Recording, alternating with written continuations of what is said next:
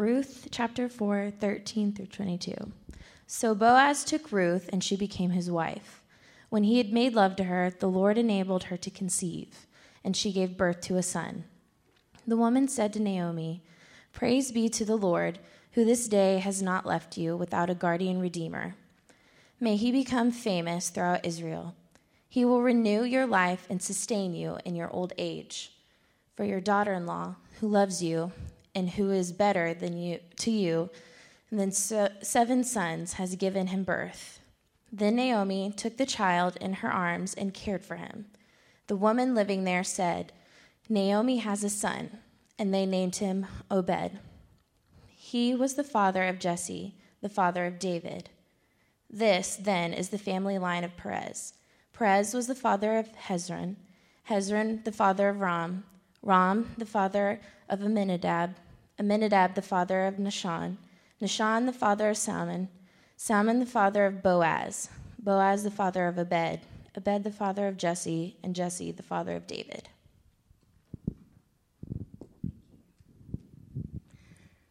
The word of God for the people of God.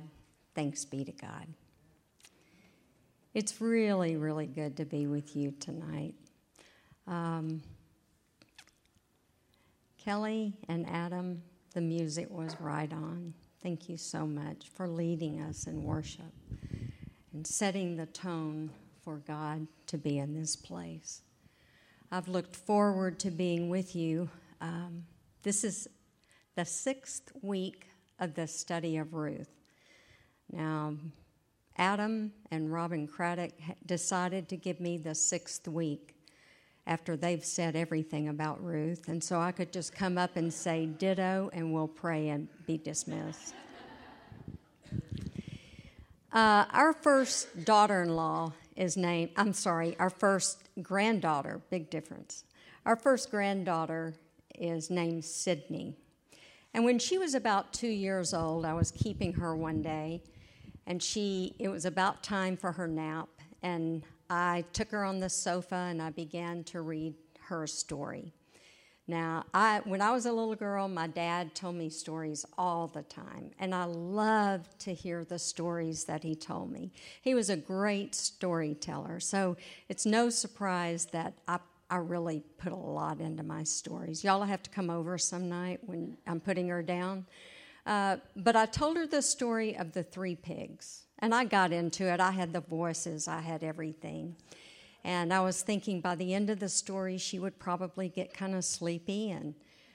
But the end of the story, I got to the punchline, and she said, again. And so, being a good grandmother, I told her the story again. And I got to the punchline, and she looked at me, and she said, again. Do you know what I'm talking about, you young moms? Yeah?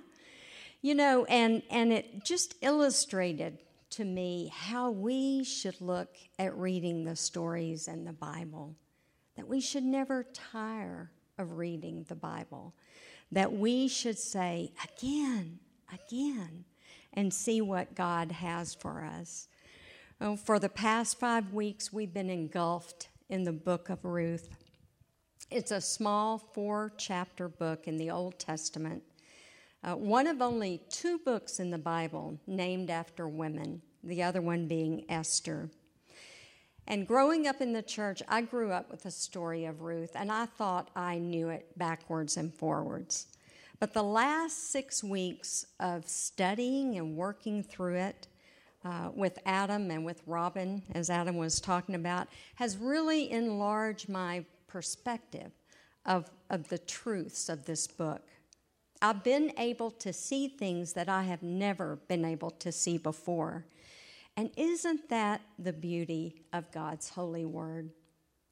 That's the power of the Holy Spirit when you can read a story again and again and again and again, and the Holy Spirit shows something, reveals something to you that you've never seen before.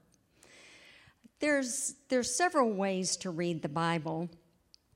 One is to read the Bible flat, so that if you're reading the Bible flat, you open it real quickly to get a verse or two, and then you close it, and you use those verses to prove a point, something that you believe in, a conviction. The Bible says this, verse so-and-so says this, right? So that's reading the Bible flat. The second way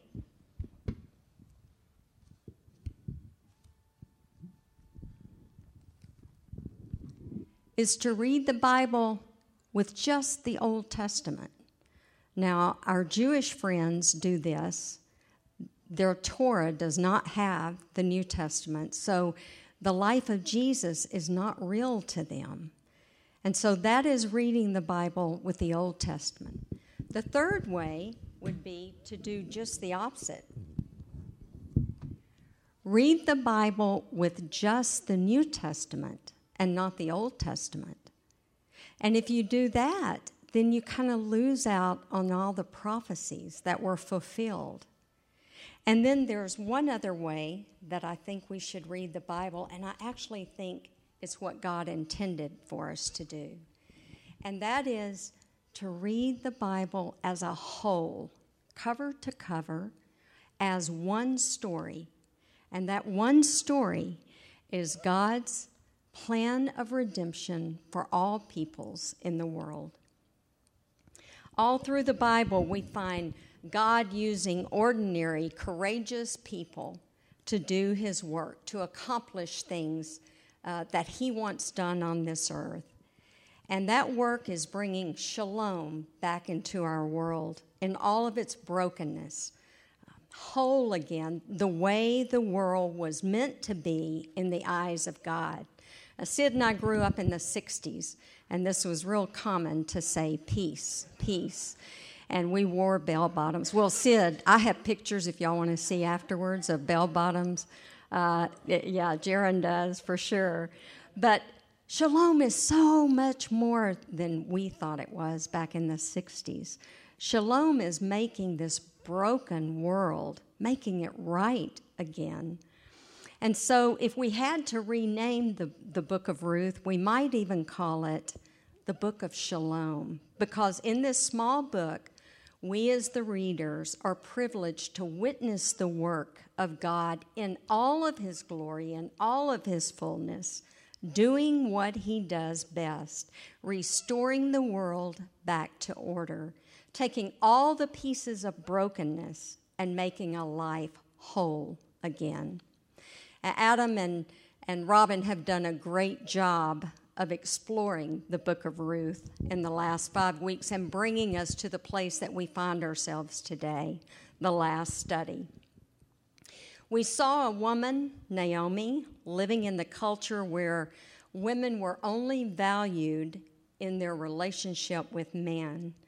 It was a male-dominated society, and women had very little worth. And we still find this a lot today in our world, don't we? Oppression to women. And even though America has come a long way, there's still reminders that women have not always been as valued in the eyes of society as God values them. What a contrast we have seen from Naomi in the beginning of this chapter and at the end. In the beginning, she had experienced this terrible personal loss. She had moved with her family, something that was unheard of in those days, moving in pursuit of finding food so that they would not starve her family. She experienced the most tragic losses. She left her home, the only place she had known, the only place where she had grown up. And she moved to some foreign land, and there her husband and her 2 sons had died, leaving her without any provision as she found herself devastated with only 2 daughter-in-laws from this foreign land of Moab. Do you remember a couple of weeks ago when she was crying out to God? In chapter 1, verse 21, she said that the Lord had afflicted her. And for us, what that translates is Naomi gave us permission to cry out to God, just as Job did. God is not sidelined by our doubts or our questioning. He wants us to take that doubt and turn it into a dialogue with him. He wants us to turn it into a conversation with himself so that he can speak compassion and boldness and new promises into us at the place where we meet him, just as he did with Naomi. When Naomi was complaining to God, she was expressing to him, I want this before you so that you can bring transformation into my life. How many times do we stop before we get to that conversation with God? When we experience tragedies and difficult situations in our own life, how often do we think, God, what are you doing? And then we don't continue to have that conversation. God wants to hear our concerns. He wants to hear us talk to him and dialogue to him. Our life circumstances don't have to determine our path. Sin issues do not have to slave us, and insecurities don't have to hijack your mind. And now in today's scripture, we find Naomi once again. Only this time, we are witnessing something totally different that we have not seen before now, and that's God's full restoration of her life. Naomi is now, at the end of the book, giving us permission to embrace Yahweh for bringing shalom back to her life, bringing back the peacefulness of the way that the world was meant to be. And so we find Naomi redeemed at the end of the story. Her life of brokenness is made whole by God, who is the hero of the story. We find her in the middle of supportive friends gathering around her, affirming her, reminding her of God's provision for her life, placing in her life a kinsman redeemer, a complete family, making good on his promises for restoration. He brought shalom to Naomi's life, making her world put back together again with full restoration of wholeness, the way things were meant to be in God's eyes. In the first few verses of our scripture today, we find that Naomi is back home in Bethlehem in this scene. Boaz has married Ruth. God has allowed Ruth to conceive a son. And now Naomi has this grandson from Boaz and Ruth. Now, there's nothing like a newborn baby. Amen? Y'all out there? Amen? Sid and I were just blessed with a grandson 3 months ago. And I have pictures to show you afterwards, too. But, I can't get enough of being around him, because he's so precious, and there's hope in a newborn baby. And I wondered how Naomi must have looked at her first and only grandson at that time, and how she must have just melted with the sight of him. And all the women of Bethlehem, now these are her friends that she had her whole life. And these friends knew Naomi. They knew her story. They knew how she had left Bethlehem, how she had gone to Moab, how she had this great loss. And they see her coming back to Bethlehem, coming home, coming to a place of being restored by God. And they like a lot of us, when newborns come around, we all want to go see the newborn, right? We want to go take them diapers and stuff, but that's just an excuse to see the newborn. There's nothing like a little newborn. And so Naomi's friends come over, and they surround her in the house, and they're looking at this grandson, and they're patting her on the back, and they're just reminding her of how God has brought her through the worst part, and he has restored her life. It kind of reminds me, this image of Naomi reminds me of the story in Song of Solomon If you're familiar with that book, you know it's a beautifully written love story. It has been compared to the story of God and each of us. And let me explain that. In chapter 2, we find a woman who is parallel to each of us. And she is the image bearer of God. Now, we've heard that term before in the past few weeks. And there's this conversation going on between God and the woman. And in this scene, we find God telling the woman how much he loves her. And she responds with, I'm not very loving. There's not much love left in me. And then we see how God teaches the woman how loving that she really is, that she is in the mountain of hiddenness.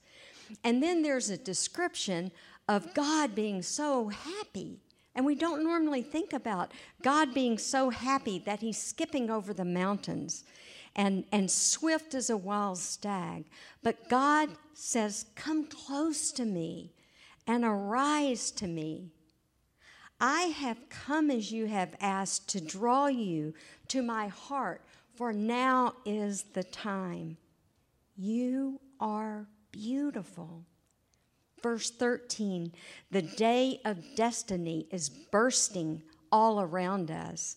And what we find happening with Naomi in her home with this grandchild and with these friends around her, speaking truth into her, speaking into her that God's provision for her has come full circle. We see that destiny is bursting all around her. And we find at the end of our story that destiny is happening in Naomi. It's happening. It's here. Oh, Naomi, God says, I love you and I have redeemed you, says God. The story started out with Naomi, the book of Ruth, and now it's ending with Naomi. Naomi in the beginning was the empty Naomi. And now we find her enjoying her fullness. The writer reports that she took the child, her grandson, her newly appointed kinsman redeemer, and she held him in her arms. And this child was so hoped for, and in a tender moment, this fragile little newborn snuggled peacefully next to Naomi as she nursed him. The destiny is bursting all around us. And even the women named the baby. Now, I find that interesting. Not sure where Boaz and Ruth were on this naming, but we're talking about a different culture. And the women wanted to name him something that projected who he was and God's providence. And so they named him Obed, meaning to work or to serve. And some theologians think it is an abbreviation for Obadiah, which means servant of Yahweh. But the writer is not finished with the story yet. Just as we are experiencing the sweet success of Naomi, the writer suddenly stops, comes forward with a surprise, a kind of final explanation point to the whole book. He was the father of Jesse, the father of David. So we see at the end of this book, this short genealogy quickly advances the story's time phrase from a long time ago until recently. It tells that Obed turned out to be the grandfather of Israel's King David. This story of two struggling widows takes on a new dimension. God used Ruth, God used Naomi and Boaz in his plan of redemption for all peoples in the world. And that plan was for Jesus to be born. Remember that we have been talking some in the past few weeks about God using ordinary people. So I can't help but pause here and think, How do we see ourselves in this story?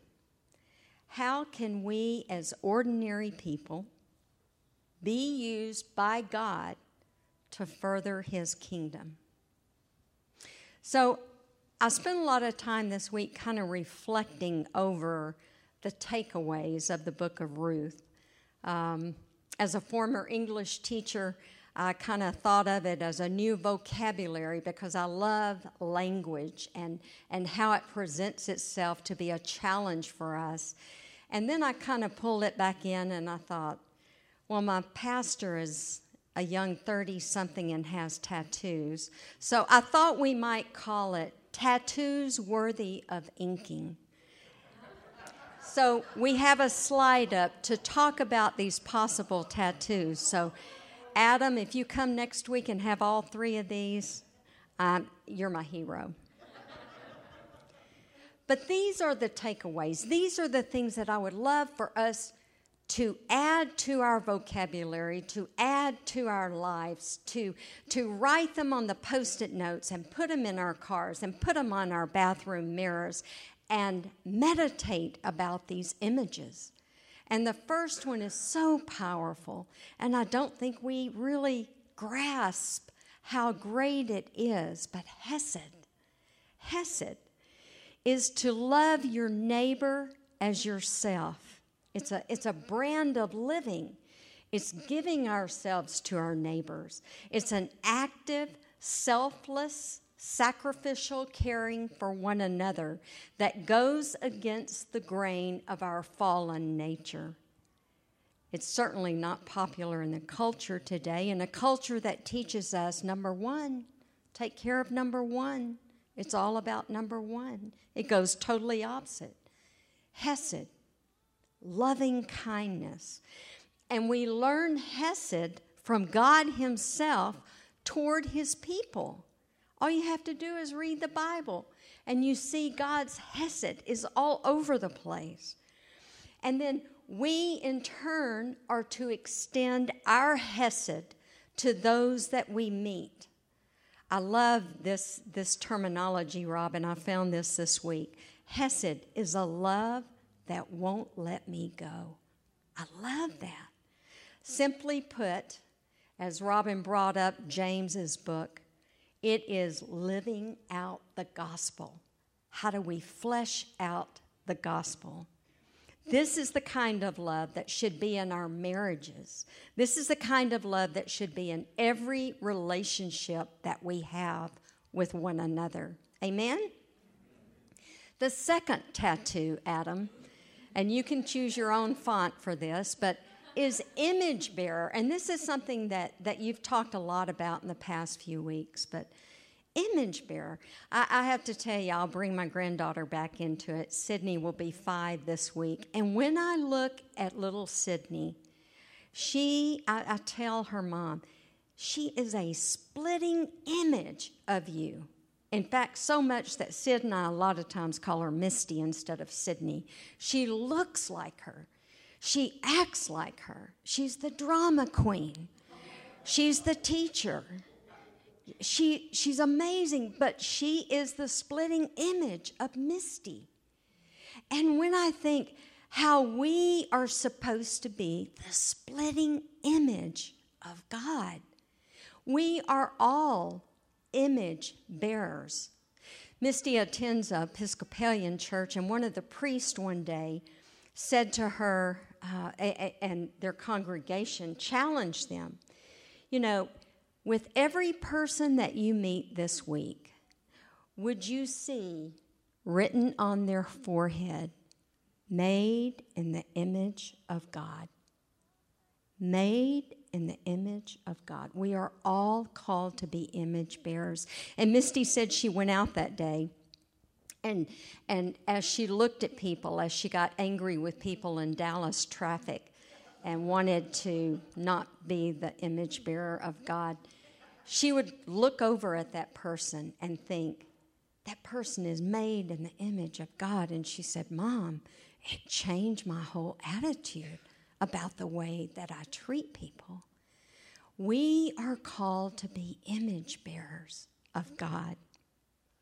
And the last tattoo, Amy, you might want to get this one too, but we're going to call that Blessed Alliance. I love this because this is God's A team. It's not God's B team, it's God's A team. These are men and women as God's A team, called to join together in a blessed alliance in this global mission to fill the whole earth with worshipers of the living God and to rule the earth as He would, with justice, mercy, righteousness, and peace.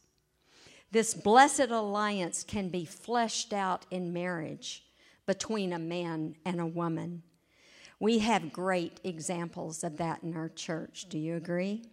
Adam and Amy, Bud and Robin, Kara and Robert, Aaron and Jessica, and I could go on and on. These couples have come together, and in their marriage vows, they stand with Christ in the center, looking out at the world, and they become the blessed alliance for God. But it doesn't just stop in our marriages. It can be fleshed out in our missional communities. You know, I was down at Amy's the other day, and Amy and Toby and Tyler and Kelly, I think, are all in this missional community. They are a blessed alliance. They are together working beside each other, not for number one, not to take care of each other, but to do God's will. And I see other missional communities out there that are getting together and working for this cause as image bearers, and showing Hesed in our church, in our communities, but taking that even further so that we show Hesed in the grocery stores, we show Hesed in the banks, wherever we are. We are image bearers of God. May we leave here today with these 3 words branded in our hearts: loving and serving God. So where do we find ourselves in the story of Ruth? Carolyn Custis James said, "We have to take the truth personally. We can study God, but studying will never make us great theologians in itself. We have to learn to write our own names into the plot." The book of Ruth begins with deprivation, death, bitterness, and ends with hope, fertility, and blessing. Some of us here tonight might identify with Naomi in the early stages of Ruth. Maybe we are in that space, that place of pain and hurting, and maybe we are wrestling with God right now. Others are in a place of being able to recognize that God has provided in the past, and He has brought us through to this place of redemption. He has brought us through difficult circumstances in our life.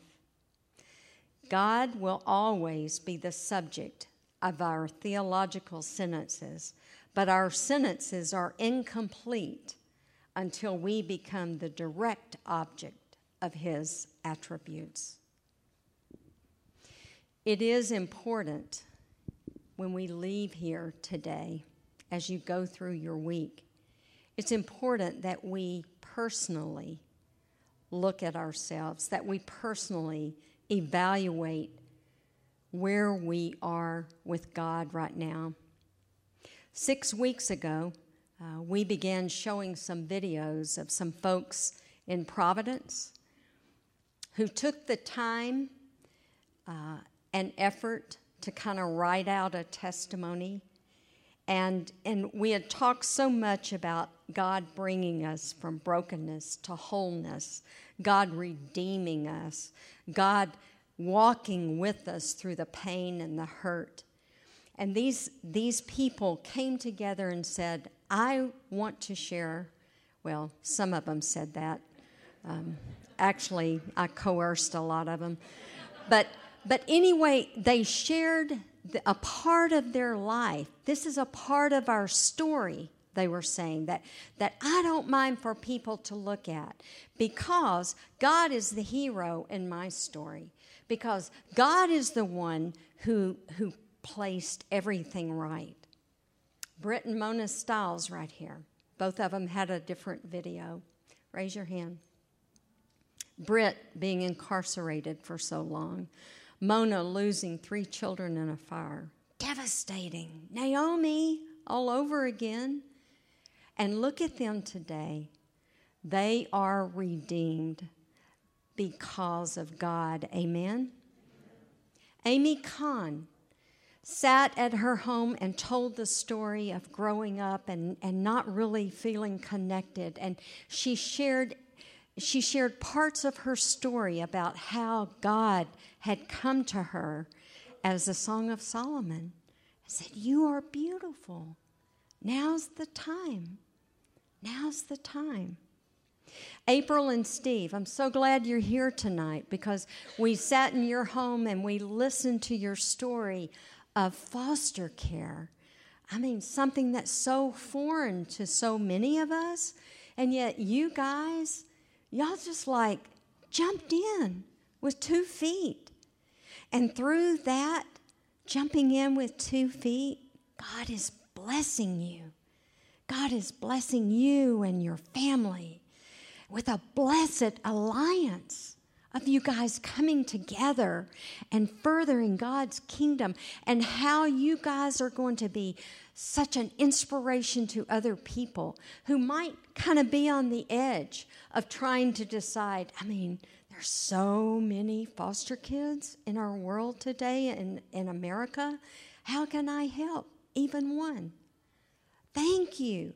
Thank you for being able to share God is the hero of your life. And Aaron, you're up in the box, but I didn't miss you.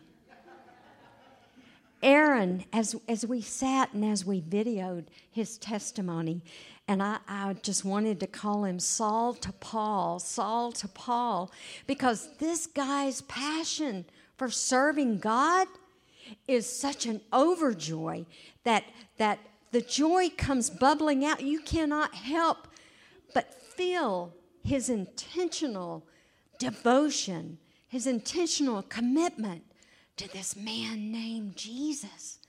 I thank you for that. Thank you for sharing your story. But guys, we all have our own story. And that's what James was saying about we've got to quit reading this, and we've got to put our name, Kelly, we got to put our name in the story. And we need to figure out, what is God doing in my life, and where am I now, and how do I need my brothers and sisters in Providence to come along beside me to encourage me? God is the hero. We have one more video. Robin Riddell is going to share a part of her story with you tonight. Now, I have to be real honest with you. If I'd been coming to Providence for a month or so, and if I had just seen Robin Riddell, this is kind of my description. You know, Robin is not normally in the services. She is out in the ark. But I would look at her and I would say, oh, that Robin, she's a church lady. She is the church lady. I see her every Saturday get up and usher those kids out. And she sits back there and she loves on kids. She answers their questions. She tells them stories about Jesus. Yeah, that church lady, she's got it all together, right? And then I sat at lunch with her one day as she shared her story. And it is a story of Naomi. It is a story of redemption. And she has come forth and said, I will share my story because somebody might need to hear it. Somebody might be in kind of a paralyzing position right now, and they really can't hear God.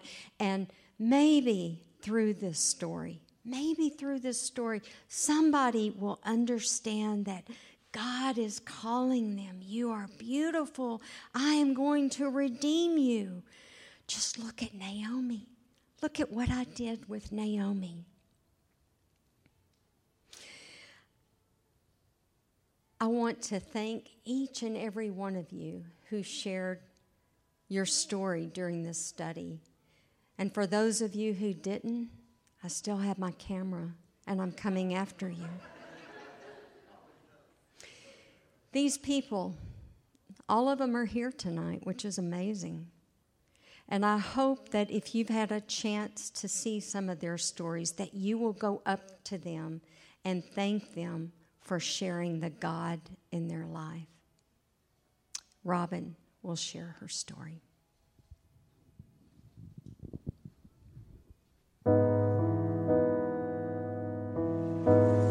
To tell my story is to tell a story about Jesus. And it's just about love and forgiveness and grace, because that's everything that has happened in my life. I had many days of hardship when I was growing up, from the age of 8 to 39. So for 31 years, I had always had some kind of drama, sorrow, or just pain. I went from having a normal childhood to a very distracted and painful childhood. And I didn't have too many things that I can remember, and that's God's grace. He made it to where I could remember bits and pieces so I could share, but He gave me memories so I could share and let other people know that they're not alone. When I was younger, I was abused by my aunt's husband. It went on for a couple of years, and after that we moved away, and I thought maybe life would be better.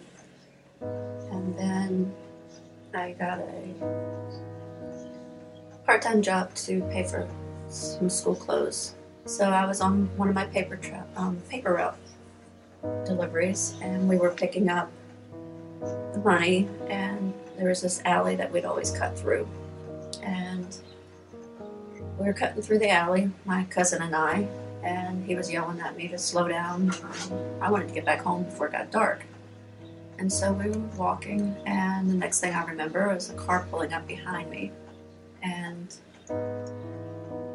3 men jumped out and covered my head and threw me in the back of the car. I could remember looking up and seeing the telephone poles, and so I knew I was heading over into the bad part of town, and I didn't know if I was ever going to come home or not. And all 3 of them had their way, and I thought that was the most torture that I would have. But it wasn't until I went back to school that I found out that those 3 men had people that were family that were going to my school. Cousins, nieces, nephews. And they tortured me even more, saying I was a liar, threatening me, beating me up. And it caused a lot of pain. After a while, I just couldn't take it anymore, and I ran away. It's like, Mom can't protect me from this. Nobody can. So I ended up getting involved into a lot of things that I shouldn't have been able to get a hold of at that age. From the age of 18 all the way to the age of 39, I was manipulated into doing things I didn't want to do. Even though I was in a lot of pain and was not sure if I could ever come out of all the things that I was going through, God never left my side. He was always there. Even though I didn't acknowledge Him and know Him, He still protected me. He guided me, even though I felt like there was no one with me. because I couldn't tell my mom things I was going through. I couldn't tell anybody. So I felt like I was totally alone. And this was what I deserved for running away. And then God helped me get away from all the beatings. And I had to go through a battered woman's syndrome clinic just to be able to recover. Because every time someone would reach to me, whether it was at work or whatever, I would flinch. And I was like, this is crazy. I can't live like this. And so they helped me understand and learn who I am. And that was the first time that I really started to like me. Because I never liked who I was. It was just a slow growth at that time. Things didn't change overnight. But God was by my side and helped and guide me. Looking back at it now, it's just unbelievable that even though I had no intentions of ever being a Christian, let alone loving others, that He would even take the time to be with me. Finally getting away from everything. And I said I wanted to move away from all the bad things. I was like, let me just start fresh in a new area. Didn't know where I was going to go. I had either Texas or Florida. And for some reason, God was pushing me towards Texas. I moved down here. I met Bud. We were best friends for the longest time. I was to the point where I didn't want to be in a relationship anymore. I just wanted to have a friend. And Bud, because of his lung disorder, he didn't want to get into a relationship. And so we were just going to be friends. And didn't know God had other plans. Having us to where my life was blessed with someone that loved me and truly loved me and didn't want benefits from it, just that He wanted to love me. Then He brought me into Providence. And I found that people can really love you without an agenda. And it was so odd feeling. I was always like, okay, what do they want? But it was generally because they love, just as Christ loves. Bud and I got married in our backyard. We were baptized. And I think the most beautiful thing out of all of it, my mom, who never lived a day towards Christ, ended up proclaiming His name all the way to her death. She told me she wanted to know what made me so happy, what changed me. So that's when she started coming to church. God has always given me a outlet.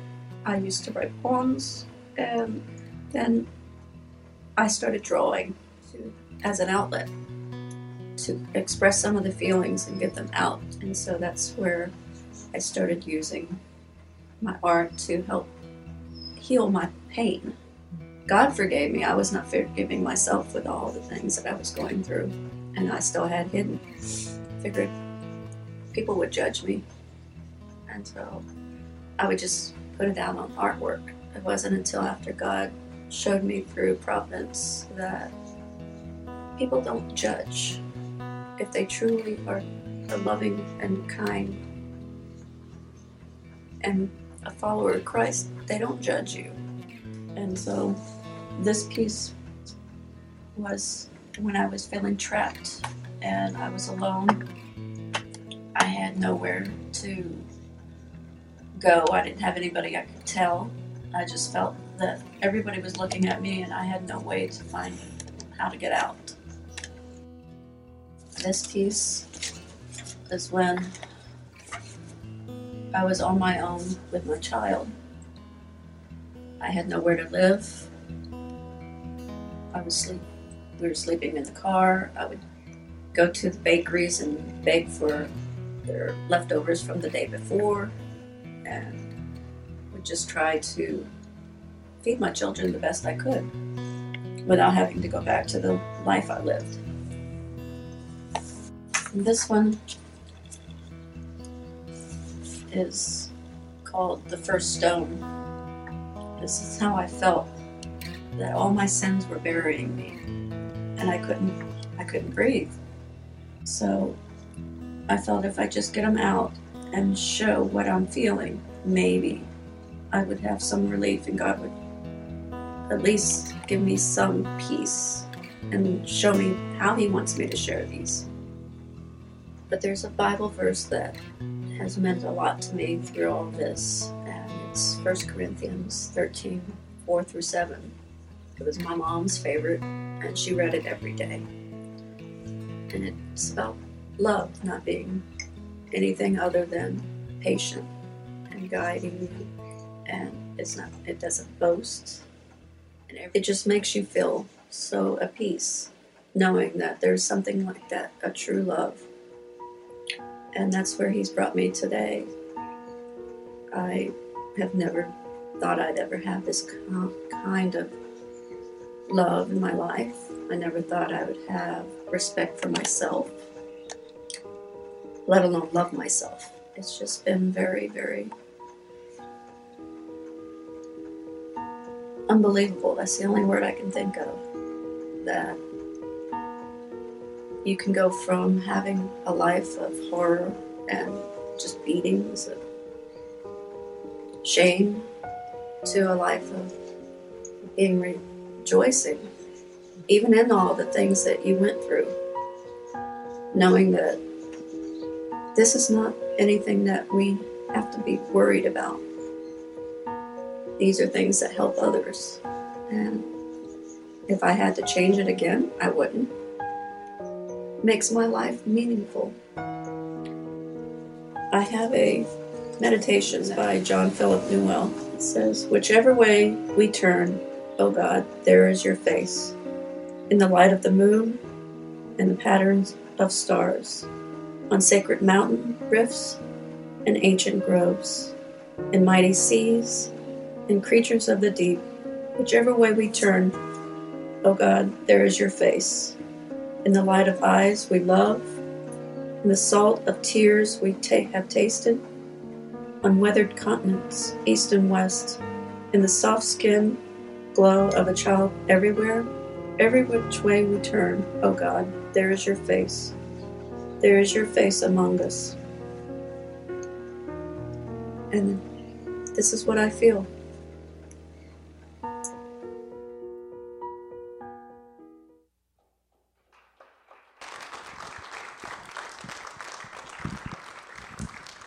Would you bow with me?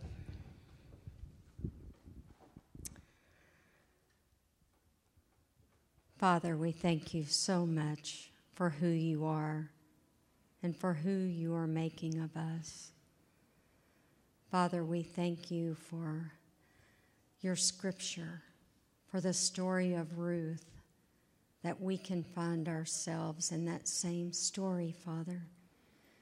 What better way to end than a true testimony of how you have brought brokenness, all the pieces, and made them whole again.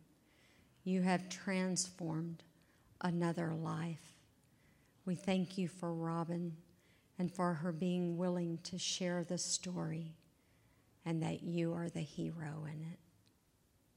Amen. Would you stand if you're willing and able, and let's receive our benediction as we go from this place and out into the world. So if you would just receive this as I read it over us tonight. Liberator, Redeemer, Emancipator, for your power that notices, your passion that descends, your freedom that liberates, we thank you. We hold in your presence all those bondaged in fear and despair, in poverty and weariness, in crime, war, and violence, in narcissism and self-indulgence. Work your wonders among us. In your strength, in your gentleness, in your abiding love, work your wonders. Work your newness. We pray in the name of Jesus. Church, go in peace.